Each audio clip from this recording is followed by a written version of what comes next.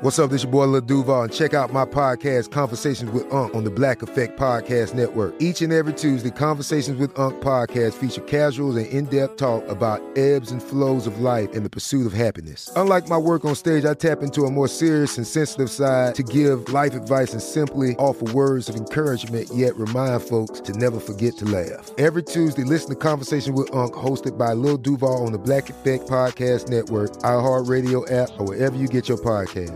Presented by AT&T. Connecting changes everything. A new season of Bridgerton is here.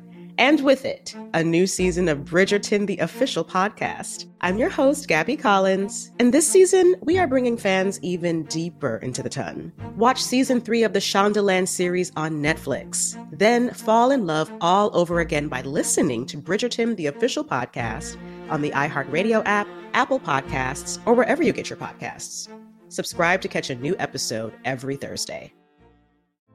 Hey girlfriends, it's me, Carol Fisher, back with another season of the global #1 podcast, The Girlfriends. Last time, we investigated the murder of Gail Katz. This time, we're uncovering the identity of the woman who was buried in Gail's grave for a decade before she disappeared. Join me and the rest of the club as we tell her story. Listen to Season 2 of The Girlfriends, Our Lost Sister on the iHeartRadio app, Apple Podcasts, or wherever you get your podcasts.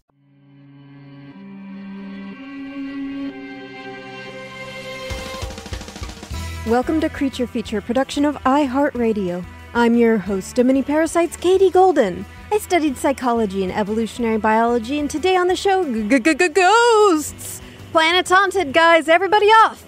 From ghostly worms to 8-armed specters to ghost bats, far scarier than any vampire, we've got a passion for possession when it comes to these cute hauntings. Discover this and more as we answer the age-old question, what are ghost dogs? A very in poor taste sequel to Air Bud? Joining me today to gab about all things ghostly is corporeal being and host of the Small Beans Podcast Network show Rough Stuff, Bridget Greenberg. Hey, it's me, not a ghost. Yeah, I like that you're not a ghost, because then I can talk to you. I always say that whenever I walk into a room. I just want people to be sure.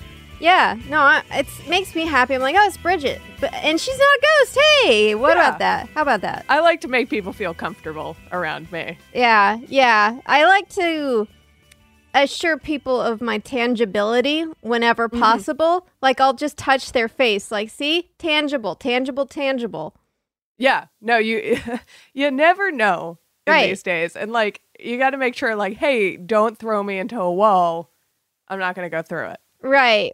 Yeah, and it's like, I'm not going to Bruce Willis you in The Sixth Sense. So you're not going to, like, develop a relationship with me and then be like, oh, but I'm a ghost the whole time. Whoops, can't pay rent. No, I'm very forthright Sorry, about... no money.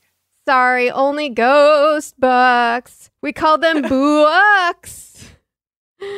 Yeah, I don't have anything better than that. It seems like there's got to be something better. Podcast over. We did it. That's the highest bar we're gonna get. Are you scared of ghosts, Bridget? I don't think I believe in ghosts, is how I put it. So I'm gonna say no because I'm a big brave girl. Nice. But it's hard not to believe in ghosts, like at 4 a.m. when like you're like woken up by a creak. But generally not like an otherworldly person. Yeah, no, I'm the same way. I'm very open-minded about the universe, but I don't believe in ghosts as sort of like what we describe as a ghost, like, a spectral being that haunts the earth and floats around. You know what I mean? Right. Like maybe there's some weird secret of the universe, not supernatural, but some science thing that we haven't discovered when it comes to... just some sort of like energy kind of thing. Right, that we like don't fully understand. Time and space, salt, like a space ghost, coast to coast. Space coast. Coast to Coast. That's hard to say. Space ghost. I loved that show when I was a kid. But but I don't really believe in the hauntings of specters, but when it is the middle of the night and I wake up, suddenly I do believe in ghosts. It's ghosts. Yeah, I even get sleep paralysis where I'm like, it's ghosts. Oh, darn it. Oh, well. Yeah. So, generally, not a person who'd be like, that's a ghost. That's right. That's a ghost. But, I think when I was a kid, my mom's side of the family lived in this, like, creaky wooden cabin in Vermont. If there were ghosts anywhere, like, they were there. Oh, Vermont is super haunted. Very haunted. Vermont is so haunted, yeah. There's no internet and it's pitch black there. Yeah. So if there's a ghost there, that makes sense. But maybe these animals can prove me wrong. Yeah, I don't like dark, long hallways at night because that's, like it's like, look, I don't believe in ghosts, but just to be safe, I don't want to walk down a dark hallway at night. Right. If a ghost was going to eat me, that would probably be it, right? That's like... For sure. Yeah, also, it's unclear what ghosts do, except for, like, generally mess with people. I thought that they could eat you, but maybe I'm wrong. I thought ghosts couldn't eat. I'm going on Casper rules here. I thought it was more of a, like, body takeover. I feel like I remember seeing him, like, someone was, like, puffing smoke out of a pipe, and he was able to eat the smoke puffs like donuts or something. I don't know. Maybe because what is a ghost if not smoke? So speaking of Casper, though. Yeah. Speaking of Casper, let's talk about a friendly little ghost that was discovered in the ocean. This is called the ghost octopus, aka the Casper octopus, because it looks like Casper, the friendly ghost. It does. It's pretty cute. I never know going on the show. I'm like pretty sure something's going to creep me out. But this guy, I like him. This show is 75% cute. And then 35% bad. I haven't. Yeah, there's no. I haven't come across a lot of mediums. I either like super like the thing or I'm horrified by it.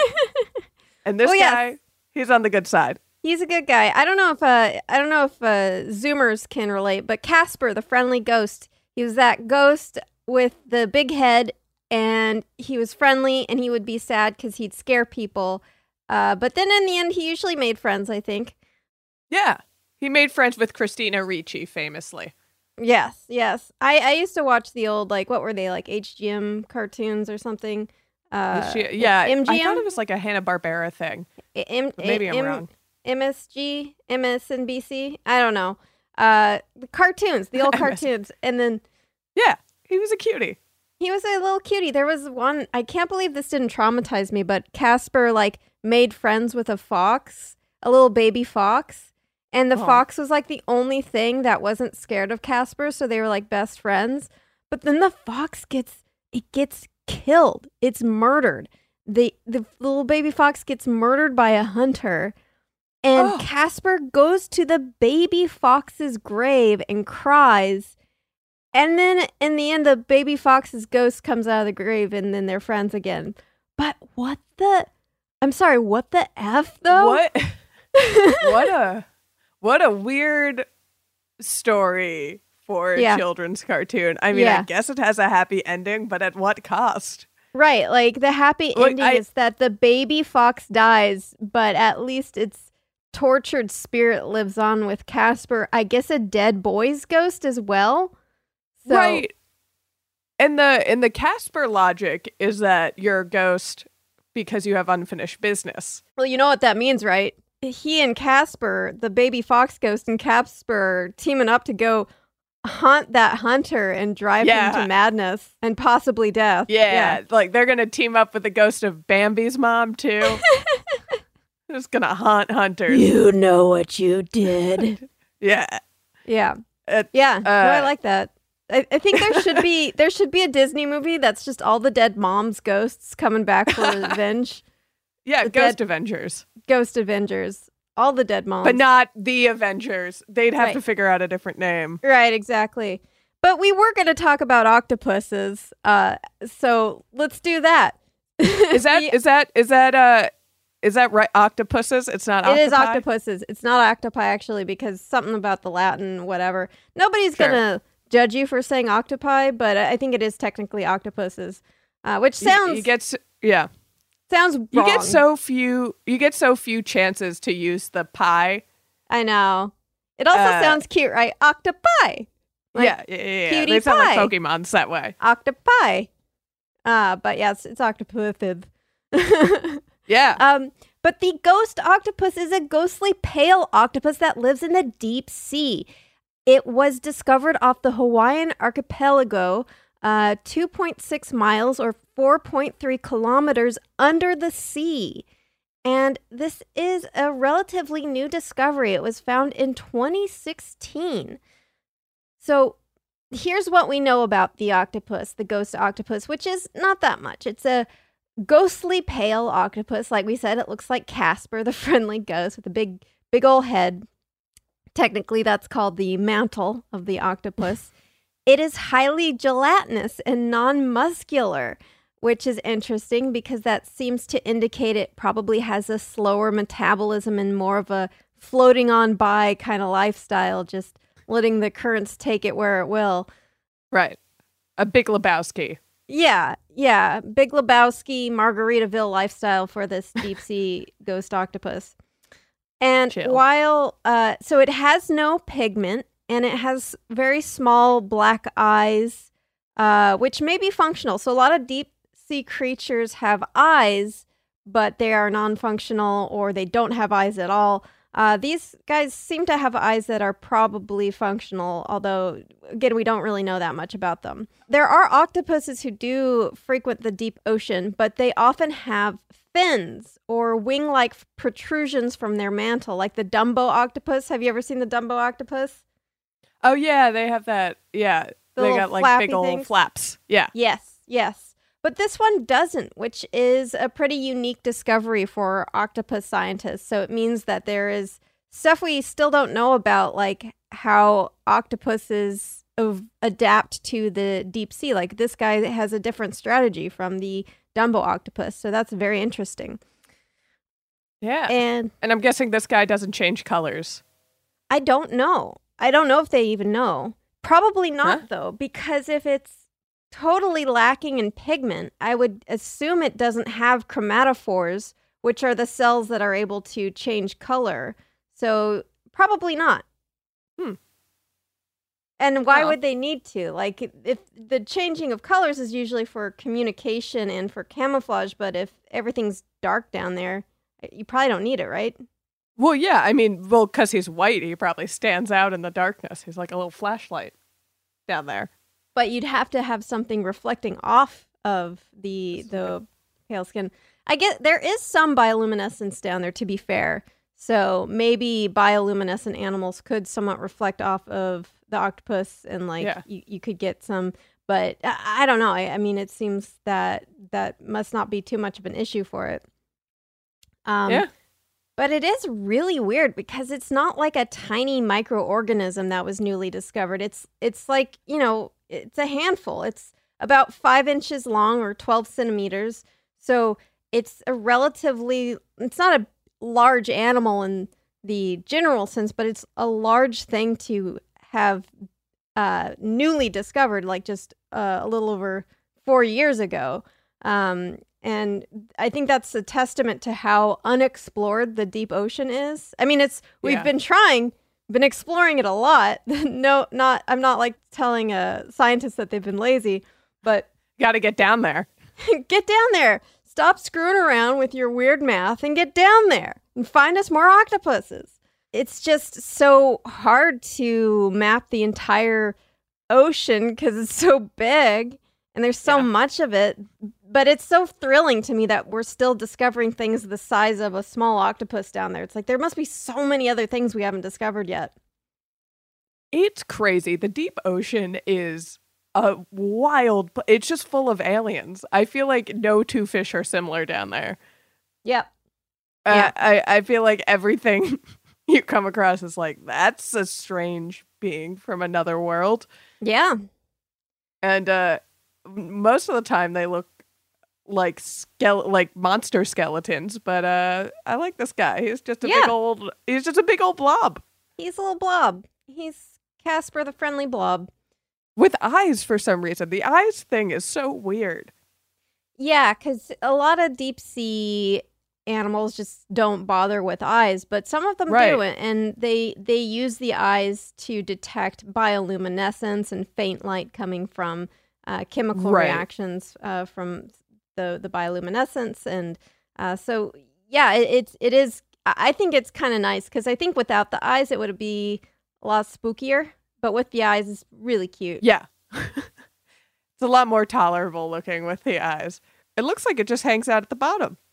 Yeah. Yeah. It's at the bottom of the bottom. Yeah. Just kind of blorps around down there. The deep sea just blows my mind every time I see something new from down there. Well, even outside of the deep sea, there are parts of the sea that are still really mysterious. Even the open ocean or pelagic zones. So this is the area that's really far from the shore, and it's not at the bottom of the ocean. It's like sort of the center of the ocean, so far out to sea, but not deep down at the bottom of the sea, so just right in the sweet, gooey center of the ocean. Right. And there are a lot of weird animals there, too. There is something called the Ecleopidae worm.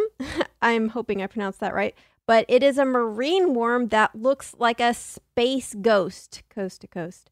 But Bridget, if you will, click on that Twitter. I think I've seen this. Yeah, it looks like a spaceship. Yeah. Like the worm itself looks like a spaceship. When I saw this, I thought it was CGI. Like sci-fi CGI. But it's real. It's a real thing. It is a transparent worm that kind of looks like a robot or a machine. It's got all of these segments. It truly looks like some kind of weird, futuristic, invisible spaceship. It looks like, just from its face, also the way it moves is very like in sync with the rest of its body, which is weird because it's a very long body, but it looks like just a very long shrimp. Almost. I'm just saying because of the eyes, I guess. Yeah. So they're actually polychaetes, which are a highly diverse class of segmented marine worms. The infamous bobbit worm is actually a polychaete. I don't know if I had you on the show for that one. I usually do try to like horrify you, so I might have, but the bobbit worm is this ocean worm that hides under the sand, and it pops out and it like grabs fish with these big jaws. Yeah, I didn't like that at all. And they're they're actually kind of pretty because those ones are not transparent. They are this like iridescent color. So they're actually related to these other marine worms, which in my opinion are far less horrifying than the bobbit worm. But these Echiopidae are just, they're basically completely transparent. They kind of almost look like, they're long, so they're about 6 inches or 15 centimeters long, according to Assistant Professor of Biology Rebecca R. Helm, who runs the Open Ocean Exploration Twitter account. I'll link to her tweet that has that lovely video in it. So they're fairly long, but they about 6 inches, half a foot. But it's that they look like an outline. Like they're a segmented worm. They have these segments. They have bristles along their sides. They have these 2 eyes at front, very prominent, and then antenna. But it looks like a vector drawing, like an outline of a fish. It looks like there's like some sort of shell to it. Yeah. It looks like it would be crunchy. Probably is how I would describe I imagine it would be.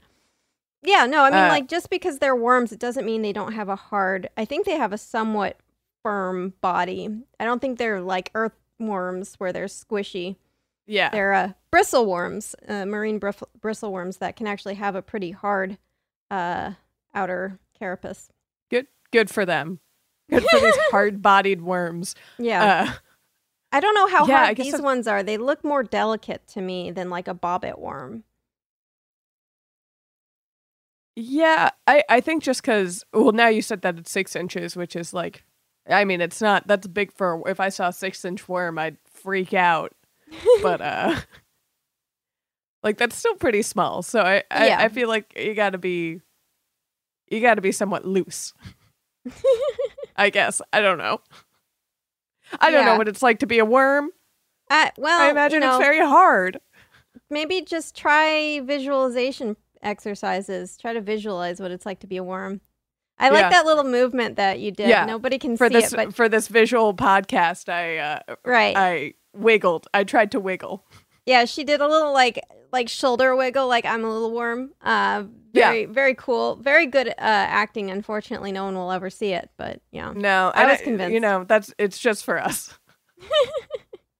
But yeah, basically, I could find barely any information on this. I'm sure there's some like research on them, but I couldn't find it with my terrible Google skills. But this tweet says they don't know what they eat, so that seems like a pretty basic thing to know about a thing. Yeah, well, yeah, that's like number one. What does something eat? After, what does it look like? But when you kind of have to get a sense of what the animal is. But yeah, they guess that it's probably a predator because they have such large eyes, which seems to indicate it uses them to hunt for things. Right. But still, who knows? What does it eat? Does it eat you? Did they say how far down this thing lives? Because it looks like it's a deep sea creature, just based off the blackness. Oh. Yeah, I know. That's actually just because it's at night. The pelagic zone is, like I said, it's not at the bottom of the sea, like not in the deep sea area. It's not at the surface of the sea either. It's like right kind of in the middle, like that, the gooey jelly center of the ocean. Okay. Yeah, like the lukewarm area. Yeah. It's starting to get colder. You're starting to get a little pressure. Your organs are starting to get a little squeezed. Yeah. Right. Yeah. Yeah. This thing could get the bends. Yeah. Exactly. It's middle ocean, and so its vote counts more than the other side of the ocean. Good for it. Honestly, good for it. Depending how it votes. What a weird looking thing. Yeah. It's the Kia Summer Sticker Sales Event, so give your friends something to look at. Like a B&B with an ocean view, an endless field of wildflowers, or a sunset that needs no filter. Make this a summer to share and save with a capable Kia SUV or powerful sedan. See your local Kia dealer or visit kia.com to learn more. Kia, movement that inspires. Call 800-3334-KIA for details. Always drive safely. Sale applies to purchase of specially tagged 2024 vehicles only. Quantities are limited. Must take delivery by 7/8/24. A new season of Bridgerton is here. And with it, a new season of Bridgerton, the official podcast. I'm your host, Gabrielle Collins, and this season, we are bringing fans even deeper into the ton. Colin Bridgerton has returned from his travels abroad. Is betrothal written in the stars for the eligible bachelor? Meanwhile, the ton is reverberating with speculation of who holds Lady Whistledown's pen. We're discussing it all. I sit down with Nicola Coughlan, Luke Newton, Shonda Rhimes, and more to offer an exclusive peek behind the scenes of each episode of the new season. Watch season 3 of the Shondaland series on Netflix. Then, fall in love all over again by listening to Bridgerton, the official podcast, on the iHeartRadio app, Apple Podcasts, or wherever you get your podcasts. Subscribe to catch a new episode every Thursday. Hey girlfriends, it's me, Carol Fisher. I'm so excited to tell you about the brand new series of The Girlfriends. In season 1, we told you about the murder of Gail Katz at the hands of my ex-boyfriend Bob. At one point, a woman's torso washed up on Staten Island and was misidentified as Gail. She spent 9 years in Gail's grave, and then she just disappeared. It's almost like it's become this moral obligation to find her. And that's what we're going to do. Find this missing girlfriend and tell her story. With the help of some of your favorite girlfriends from season 1, like my producer, Anna. Oh my God. My friend, Dr. Mindy Shapiro. Hi, it's Dr. Shapiro, and I'd like to speak with the Deputy Medical Examiner. And of course, Gail's sister, Elaine Katz. Having no closure, it kills you. Join us as we try to solve a 35-year-old cold case. It's not going to be easy, but it's going to be one hell of a ride. What? I can't believe this. Listen to Season 2 of The Girlfriends, Our Lost Sister on the iHeartRadio app, Apple Podcasts, or wherever you get your podcasts.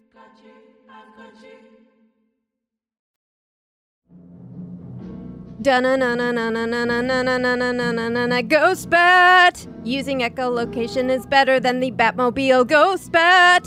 Would have killed the Joker by now. Ghost Bat! Ghost Bat! Ghost Bat! Ghost Bat! So, Bridget, talking about Ghost Bat! Ghost Bat! I love the falsetto. Thank you. Thank you. I don't know if it counts as falsetto, though. I think my voice really is just that squeaky. No, you got up there. Thank you. So, ghost bats, they are a real-life bat that is, in my opinion, way creepier than vampire bats. So, vampire bats tend to get all the attention and all the credit for being creepy, being the monsters, like Dracula turns into vampire bats, but vampire bats are kind of nerds. Like they sip at blood like they're drinking a daiquiri or something. They're not going out causing all sorts of gore. They just kind of go like, I'm gonna go and sip some blood on this cow ankle, and the way you're saying it, I picture it in like a martini glass. Yeah. Mm-hmm. Ooh, this cow blood is strong. Oh my! I'm only gonna be able to have 2 of these. Yeah. No, it's. They really don't. They're not like vicious predators. They just kind of like they're parasitic because they do drink blood from animals who would probably prefer them not to, but they don't generally kill the animals they drink blood from. So maybe they're not really that scary. Or turn them into vampires, which is lame. Well, I didn't say that. No, did I? No, I didn't. No proof. Yeah. I mean, until I see a cow wearing like a cape and or like being a real sexy cow that's like sparkly, I won't believe it. But yeah, vampire bats don't even murder their victims, whereas ghost bats love murder. Ooh. So ghost bats live in Australia, which should tell you basically everything you need to know about Yeah, they're them. horrifying. That means they're killers, stone cold killers. So what do ghost bats look like? I think they're cute, ? Some of the time. So your caption on this doc is, "Oh, look at this cutie." And I went down and I was like, maybe it's cute. But then the minute you said it was a killer, I was like, no, I see it in its eyes now. It's a killer. And that's the only way I can see it now. You haven't even described how it kills. But the minute you said it, I was like, no, this has serial killer vibes. I have a couple of photos I have shared in this, which I will share with you, my dear audience, of a ghost bat. Oh my God. The second photo is horrifying. Oh God. And now it's in like a contraption and it's got a boner. Yeah, we'll talk about so it's there are three bat pics on the document. One, the bat is looking very innocent and cute. Second one, it's opening its mouth to all of its frightening little teeth. And the third one is actually a bat under sedation. And I did that so you could see its wingspan, and only after I like put it in the doc was like, oh, it's got a boner. It's so weird. I didn't read the caption, and then once I did, it's the only thing I can look at now. It's really weird. Mm-hmm. So what do they look like? They have really big ears, really tall ears. They've got a little snub nose that's like a leaf-shaped nose, and it points straight upwards. Mm-hmm. They are a kind of pallid white color mixed with some gray, and they are about 4 to 5 inches long, or 10 to 12 centimeters long, with a wingspan of about 8 inches or 20 centimeters. And it's like, to me, it's like if you crossed a bunny with a possum and then gave it bat wings. Possum, I guess. In the first photo, where it's looking cute, it has like Steve Buscemi mouth. And it like, now I'm kind of seeing it as like Steve Buscemi and Con Air. It is a bit of a Buscemi bat, isn't it? Definitely. It's and now that it's a killer, it's definitely him and Con Air. But like Buscemi, it's like they're a little weird looking, but also kind of cute, you know? Sure, it has angles that work for it. I think Buscemi, he's charming. You know what I mean? Right. It's but that second picture, that's what I see in my nightmares. Like So- it went from kind of cute and charming to just pure nightmare fuel. Like Buscemi. Like So- like the man Steve himself. Buscemi. Yes. So remember when I mentioned that these ghost bats enjoy murder? Boy, do they. So they are one of many predatory bats, but these guys are extra spooky as they are ambush predators. So they hang from trees like ghostly fruit, silently waiting for unsuspecting prey to wander close enough. They can hear prey up to 65 feet away or 20 meters away. They will wait until they pick up movement, like from a locust or a small mammal, a small reptile, even small birds, and then they will drop from their perch and snatch their prey from the ground or even from midair. They even prey on smaller bat species. They can detect the echolocation of small bats and then zero in on them for the kill. Horrifying. It's a cannibal. Well, it's technically not their own species, so... Right. Yeah. But, you know, they're brethren. Right. It'd be like That's, us, like, eating some gorilla pie or something. This, which is a horrifying thought. Mhm. I feel like it would be very gamey. Is it, this might be a question you don't know. Is it fast? Because I feel like, you know, you hear something so far away. I feel like this guy's just a dart. I don't know how fast they are. My guess would be like, you know, relatively fast because they do sometimes drop from the tree like down onto their prey. So probably they get that speed of like dropping from the tree and then unfurling their wings. So they kind of dive bomb their prey sometimes. So yeah, I think maybe not like the fastest of all the bats, or because they seem to rely on the element of surprise to get their prey, but probably faster than you want them to be if you are a small mammal or a locust or a reptile or a bird. Have you ever like had a run-in with a bat?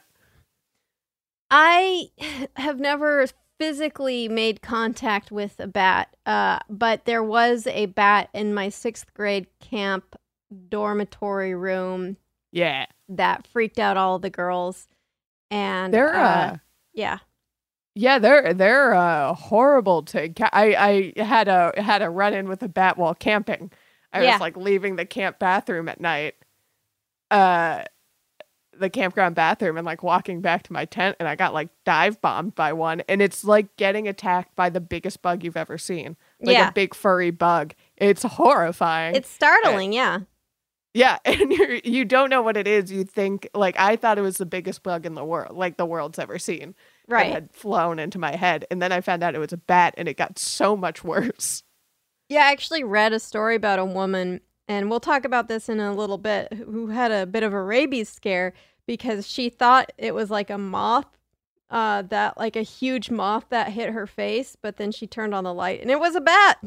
Horrible. A ghost bat. No, she'd be dead. Those teeth are no joke.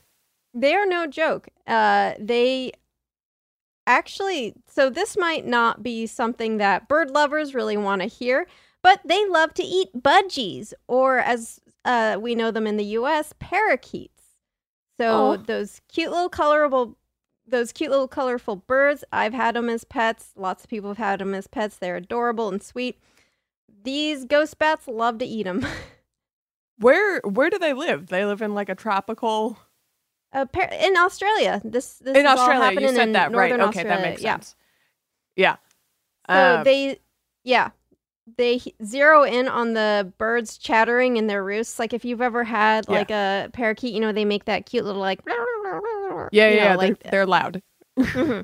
And so the ghost bats will hone in on them and just like snatch them up, and they eat them head first and discard the feet and wings like they're pistachio shells. It's horrifying. I mean, I would imagine those are the gross part of the parakeet. Oh, the head probably isn't great. Yeah, I don't know how, because like I read this source and they're saying they eat them head first. And it's like, well, what do they do with the beak? You know what I mean? Yeah, the head feels like it has the most bone. Right. And I mean, I guess the brains are meat. Brains is meat. It's true. Brains is meat, but in a bird, that's a very little piece. Hey, mean. I mean... No, but you're right. Physically small amount. Yeah, they got tiny brains. So I guess is that just like maybe it's a humane kill. I don't think they care. I don't think Probably that's not. the intention. I think it's to kill it as quickly as possible so that they don't have a bird, flapping scratch. Yeah, because like, what's the alternative? Eating them like cloaca first? No. Well, because like. I don't know. As discussed, I don't think the head would be where you really get the nutrients of the bird. Well, brains are pretty. They brains do have a lot of good nutrients in them, technically speaking. But, yeah, I mean, I eat bird. Right, but you don't eat bird brains.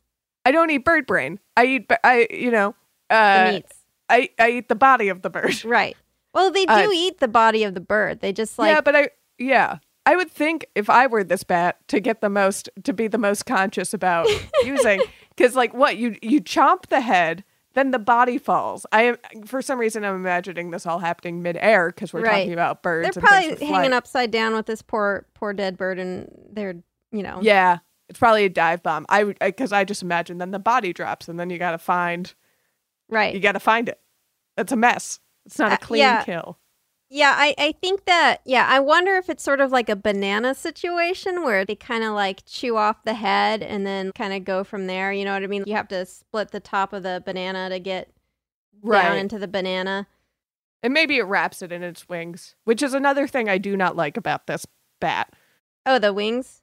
Is the wings. I don't like that I can see through them. You don't like how membranous they are?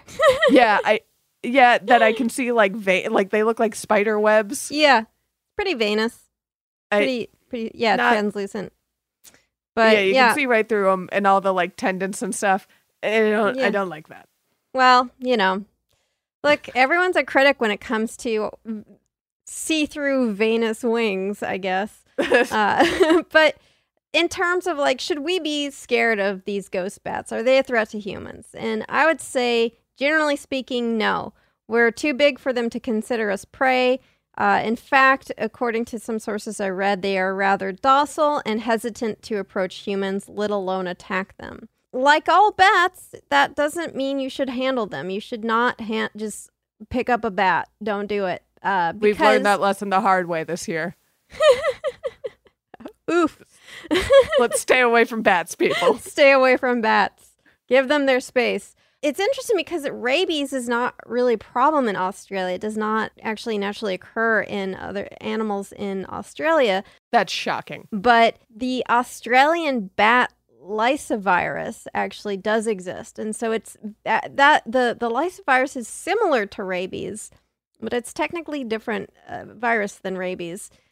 So while I don't think that the ghost bats have rabies, they may carry Australian bat lysovirus. That sounds bad. Yeah, it's deadly.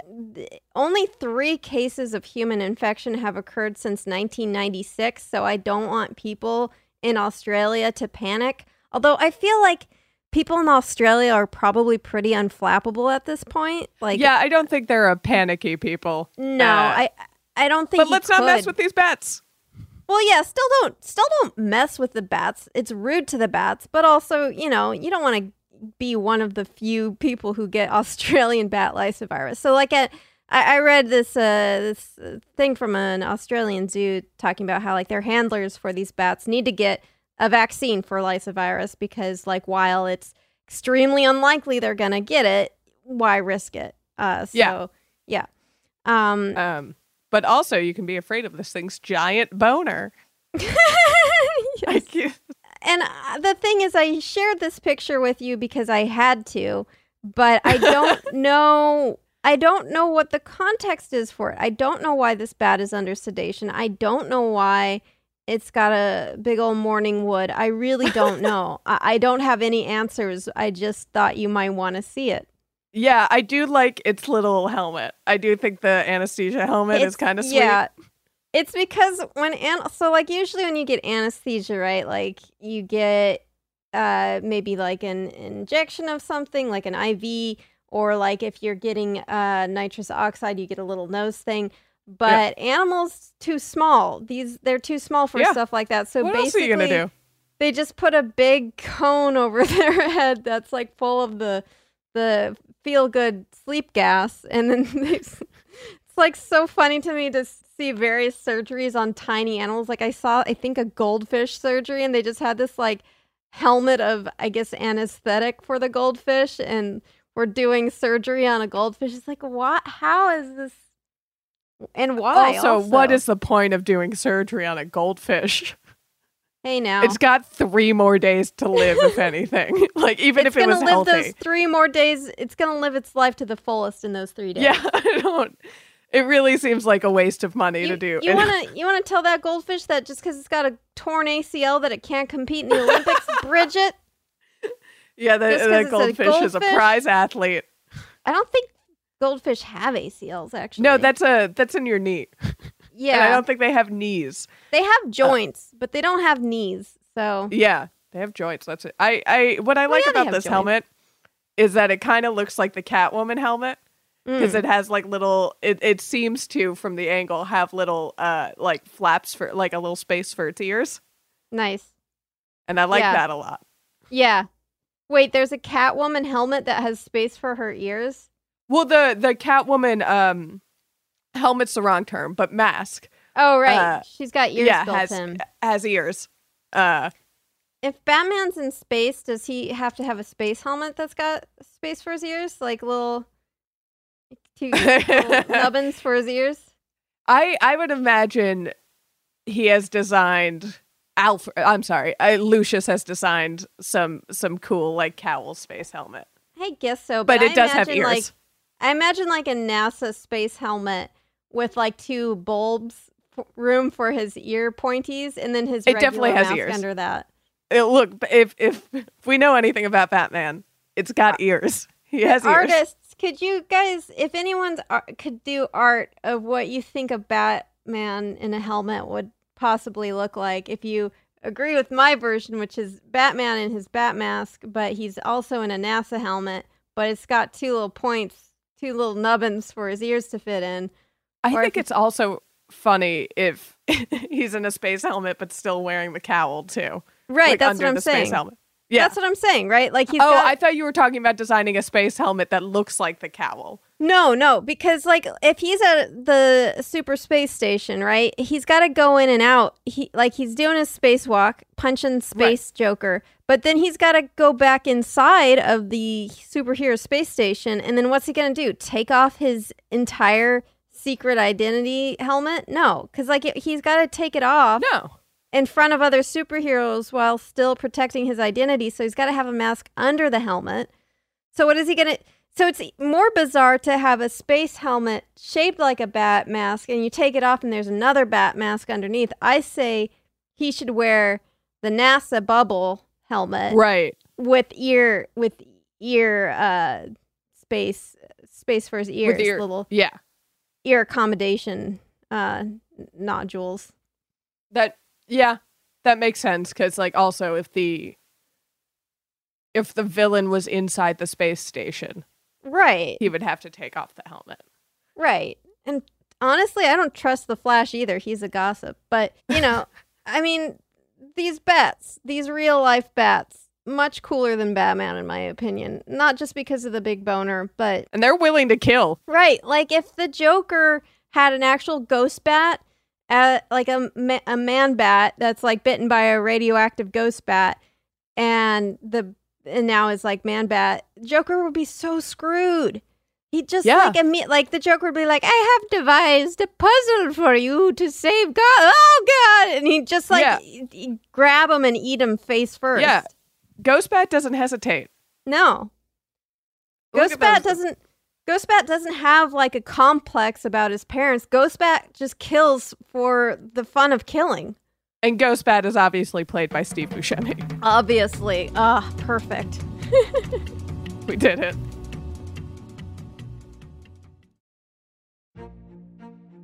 A new season of Bridgerton is here. And with it, a new season of Bridgerton, the official podcast. I'm your host, Gabrielle Collins, and this season, we are bringing fans even deeper into the ton. Colin Bridgerton has returned from his travels abroad. Is betrothal written in the stars for the eligible bachelor? Meanwhile, the ton is reverberating with speculation of who holds Lady Whistledown's pen. We're discussing it all. I sit down with Nicola Coughlan, Luke Newton, Shonda Rhimes, and more to offer an exclusive peek behind the scenes of each episode of the new season. Watch season 3 of the Shondaland series on Netflix. Then, fall in love all over again by listening to Bridgerton, the official podcast, on the iHeartRadio app, Apple Podcasts, or wherever you get your podcasts. Subscribe to catch a new episode every Thursday.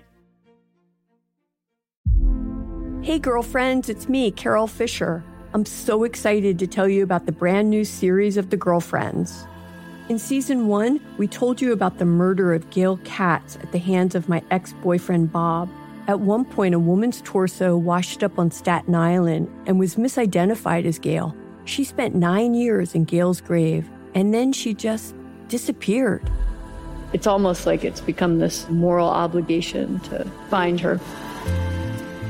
And that's what we're going to do. Find this missing girlfriend and tell her story. With the help of some of your favorite girlfriends from season 1, like my producer, Anna. Oh my God. My friend, Dr. Mindy Shapiro. Hi, it's Dr. Shapiro, and I'd like to speak with the deputy medical examiner. And of course, Gail's sister, Elaine Katz. Having no closure, it kills you.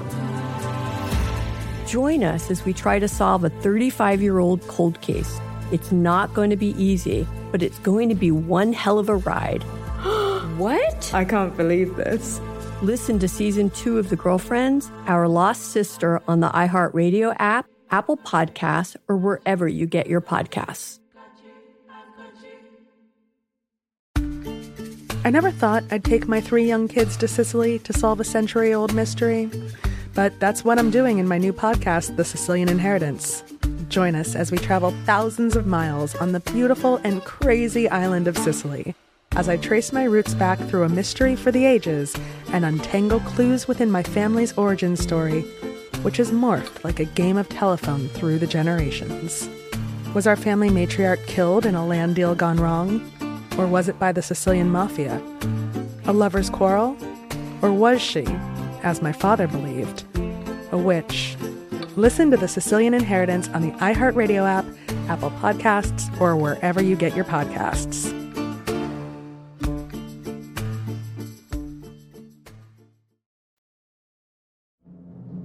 So, Bridget, ghost dogs. Yes. Ghost dogs.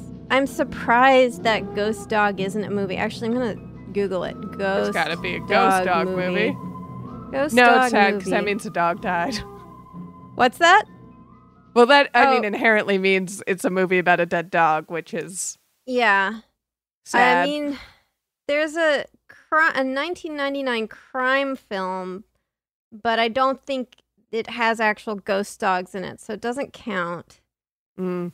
I would like to see like a sequel to what's it called? The one with Keanu Reeves, where it's just a Keanu Reeves killing people. Oh, movie. John Wick? Yeah. John Wick. Like a sequel to John Wick where it's like John Wick, Ghost Dog Protocol. And it's the cute little beagle's ghost coming back to life. Sort of like when we talked about earlier with the Casper the Ghost.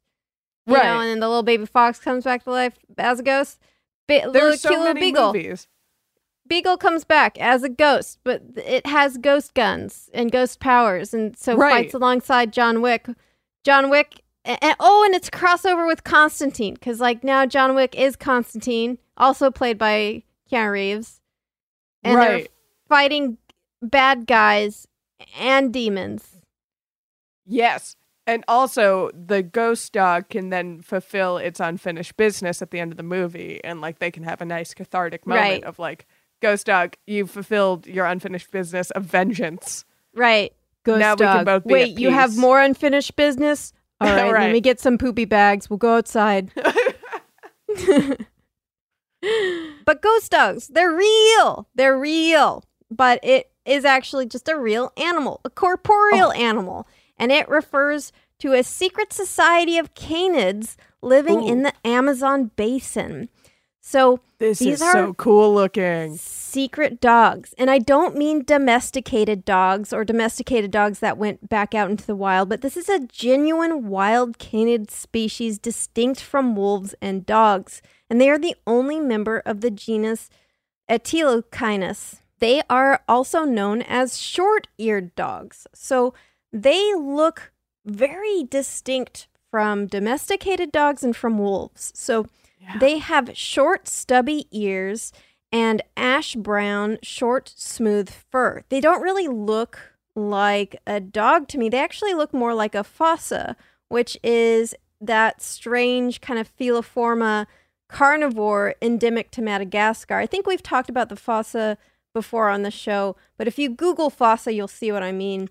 It is almost like, how to describe these guys? It's like you took a mongoose and tried to run it on a dog operating system. Well, the first and second picture look very different to me. The first picture looks like it's a dog bear. Mm-hmm. Dog bear. Is how I would describe that guy. But then when I see it from its profile on its side view, it's more ferret-like. Right. It's like a ferret fox. Yeah, that one might be, it looks a little skinnier too, so that one might be like a younger one. Because in the bottom picture, it goes back to looking kind of like a dog bear again. Yeah. But it's like a mongoose, dog, and a bear. Dog, bear, fox, yeah. Yeah, they're lovely. They're lovely, beautiful animals. You're cuties. They are very I'm sure cute. they would kill me. But I want to cuddle. I mean, well, the thing is, they are extremely elusive, so they'd probably sooner run away from you than kill you. Oh. They are so secretive and shy. There is very little information known about them, especially for such a large animal. Usually we are pretty good at studying the larger animals, but these guys are very mysterious. We hardly even know their dietary habits. So from scat analysis, they seem to be omnivorous, eating meat and fruit. So scat analysis is, they're going in their poop and looking for stuff, and they found some meat and fruit. And there was some recent video documentation from November 2020 that showed a ghost dog scavenging an armadillo carcass, which some people say maybe that means that they're a scavenger. But we literally have so little footage of them and evidence. Who knows? Like, this could just be a one-off behavior.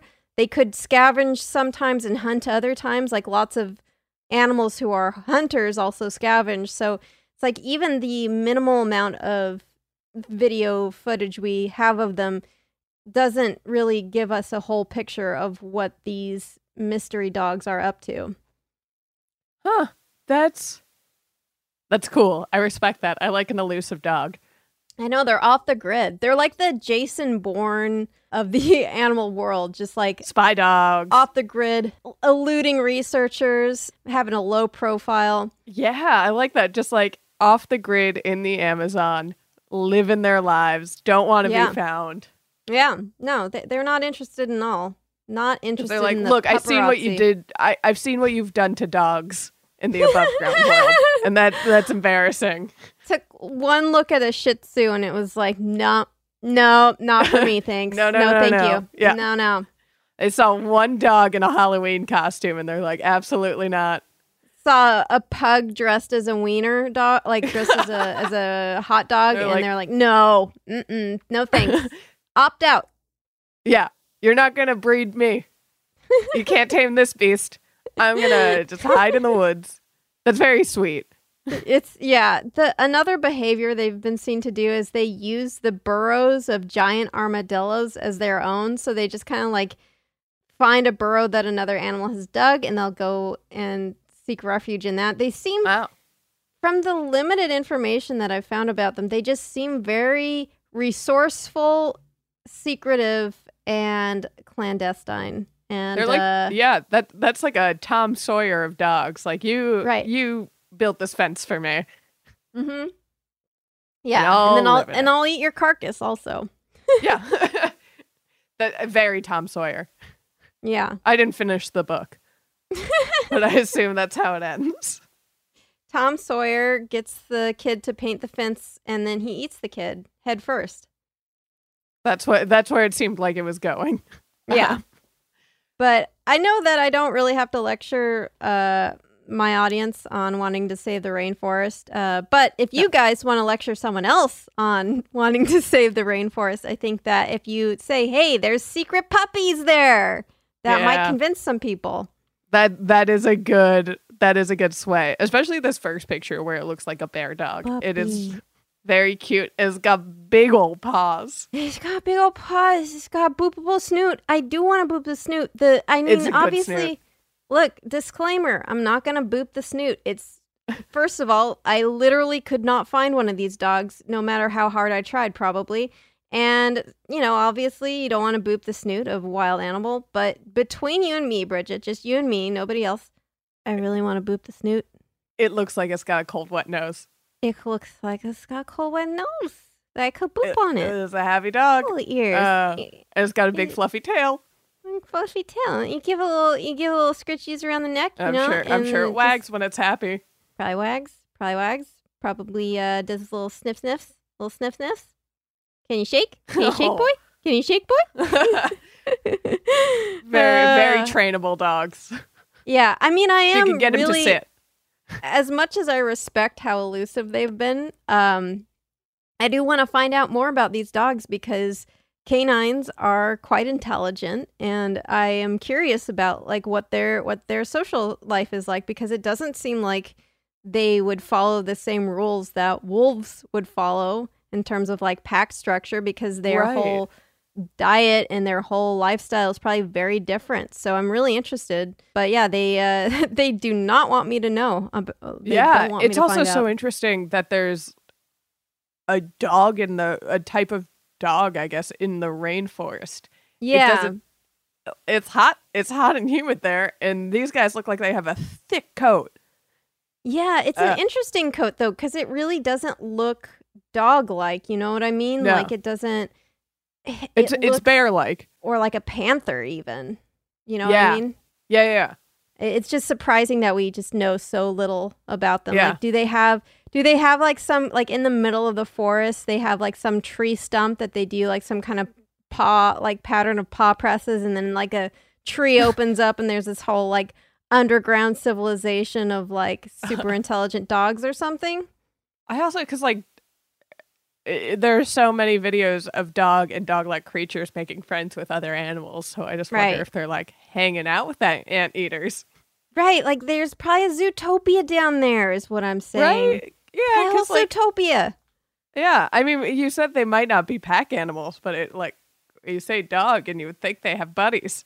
Right. I don't know. They could be pack animals. I think it would be a little strange for something like the rainforest, but I don't know. Like, I don't know, and I don't know if anyone knows.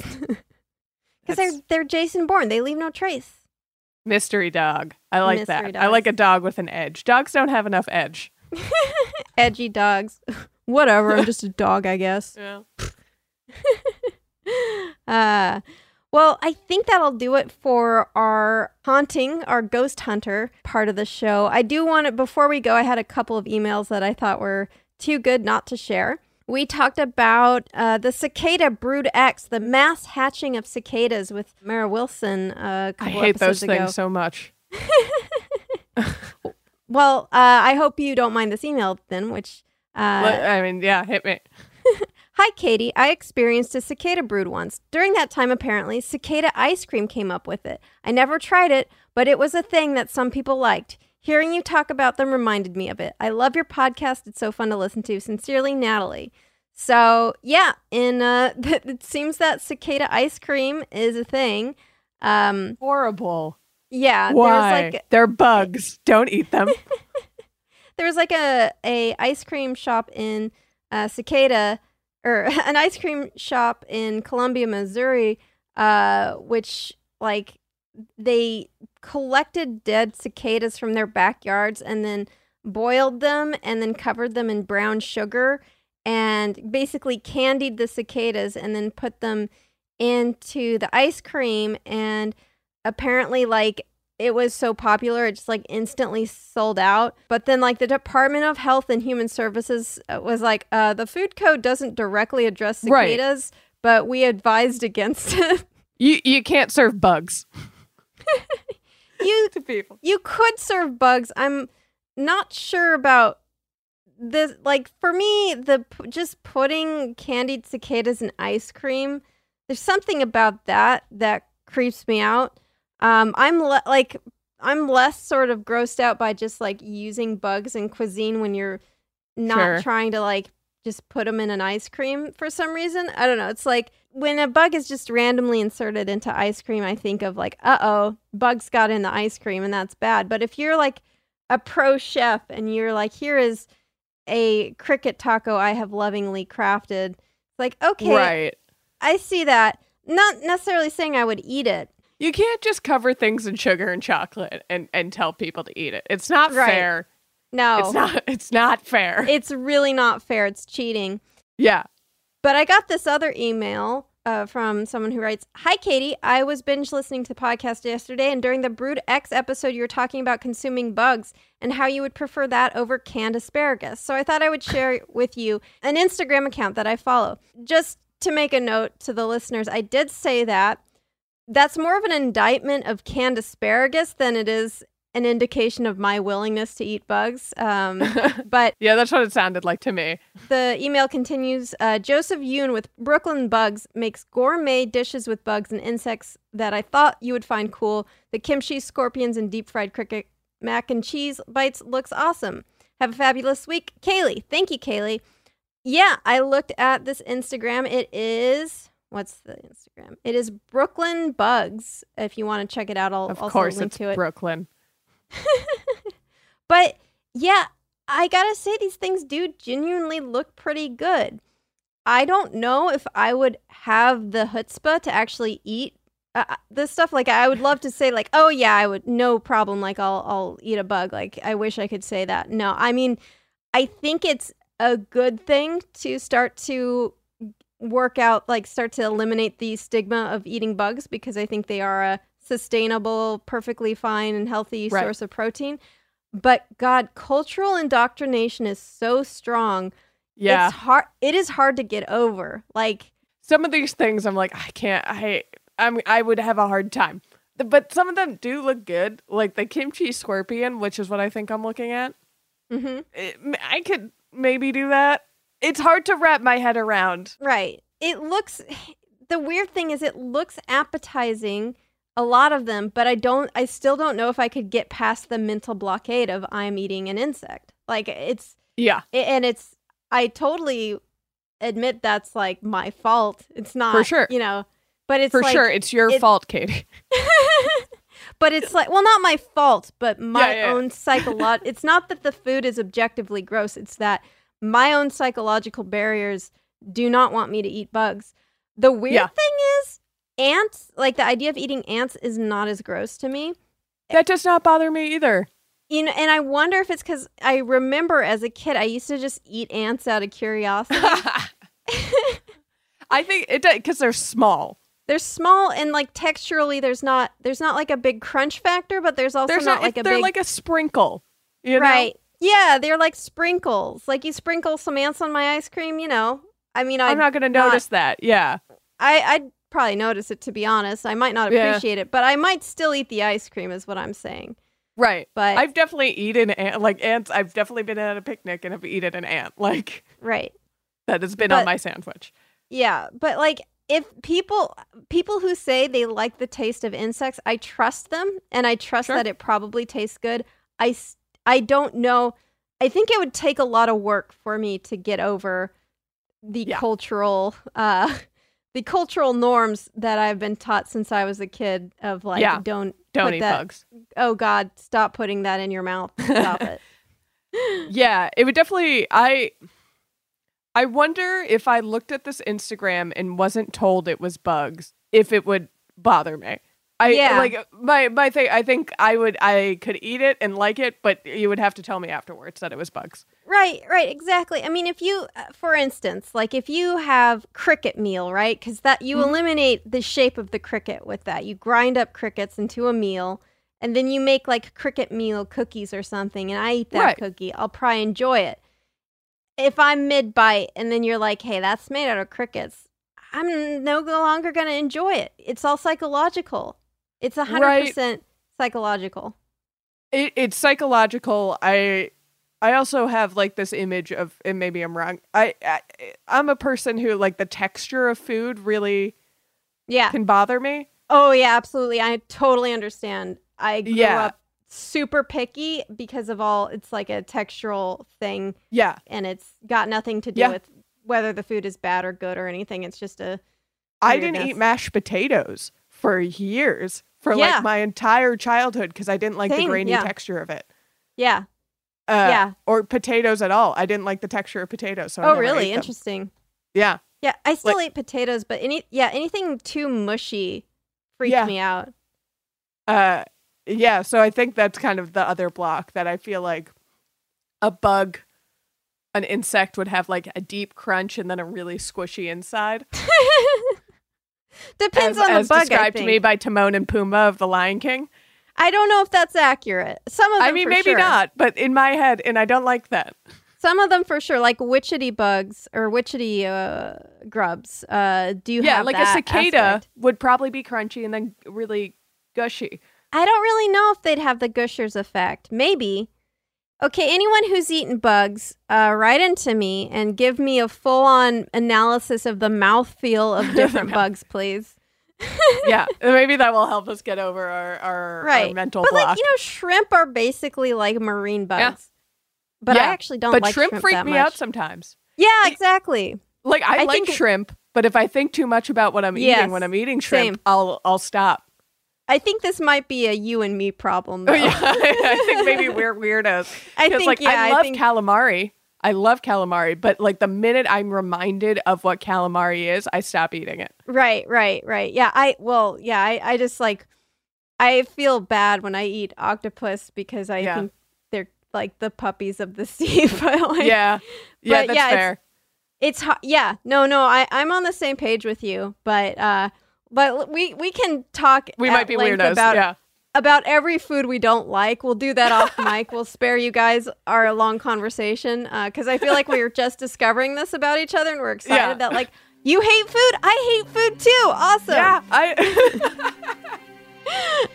you're a weirdo. Yeah, me too. Well, we knew that, but like, don't like the mouthfeel. I also don't like the mouthfeel. This is great. Horrible mental blocks. Well, thank you so much for being on, Bridget. Where can people find you? Yeah, thanks for having me. These are always so much fun. You can find me on Twitter at Bridget Tweets. And sometimes I even do that. Sometimes. Occasionally. And then, Small Beans, the Small Beans Network. I have podcasts on there. Rough Stuff is the main one. And then if you listen to the newest one coming out, we're announcing some exciting new projects on there. So check it out. All about the mouthfeel of crickets. It's a mouthfeel podcast. Of bugs, specifically. You can find us on the internet at Creature Feature Pod on Instagram, at Creature Feet Pod on Twitter. That's F-E-A-T, not F-E-E-T. That is something very different. You can email me with all your bug mouthfeel stories at creaturefeaturepod@gmail.com. And as always, I am Katie Golden. I'll be on the internet, just screwing around. I'm Katie Golden on Twitter. I'm also pro bird rights on the internet, where I allow birds to take control of my body and post whatever they want. Because gosh darn it, it's time for birds to have a voice, I think. And thank you so much for listening to the show. If you're enjoying the show and you leave a review, I am 100% guaranteed to read it because I am egotistical and self-centered, and I will read every single review. So if you want me to read the words you write and you write it in a podcast review, I'll read it. Even if it's like, hey, Katie, could you pick up some milk next time to your grocery store? I've been trying to get you to do that for like 2 weeks now. I'll still read it. And thank you so much for listening, and thanks to the Space Cossacks for their super awesome song, Exolumina. Creature Feature is a production of iHeartRadio. For more podcasts like the one you just heard, visit the iHeartRadio app, Apple Podcasts, or hey, guess what? Wherever you listen to your favorite shows, even if they're haunted. Woo, spooky ghosts. A new season of Bridgerton is here. And with it, a new season of Bridgerton, the official podcast. I'm your host, Gabby Collins, and this season, we are bringing fans even deeper into the ton. Watch season 3 of the Shondaland series on Netflix. Then fall in love all over again by listening to Bridgerton, the official podcast, on the iHeartRadio app, Apple Podcasts, or wherever you get your podcasts. Subscribe to catch a new episode every Thursday. Hey girlfriends, it's me, Carol Fisher, back with another season of the global #1 podcast, The Girlfriends. Last time, we investigated the murder of Gail Katz. This time, we're uncovering the identity of the woman who was buried in Gail's grave for a decade before she disappeared. Join me and the rest of the club as we tell her story. Listen to Season 2 of The Girlfriends, Our Lost Sister on the iHeartRadio app, Apple Podcasts, or wherever you get your podcasts. Hi, I'm Michael Rappaport. And I'm Kibi Rappaport. And together we're hosting Rappaport's Reality Podcast. We have a passion for reality TV, and we're inviting you into our living room. We're dissecting the drama, and we're giving praise to the single greatest form of entertainment on television today. That is right. Reality TV is the greatest form of entertainment on television today. Listen to Rappaport's Reality with me, Kibi Rappaport. And me, Michael Rappaport, on the iHeartRadio app, Apple Podcast, or wherever you get your podcast.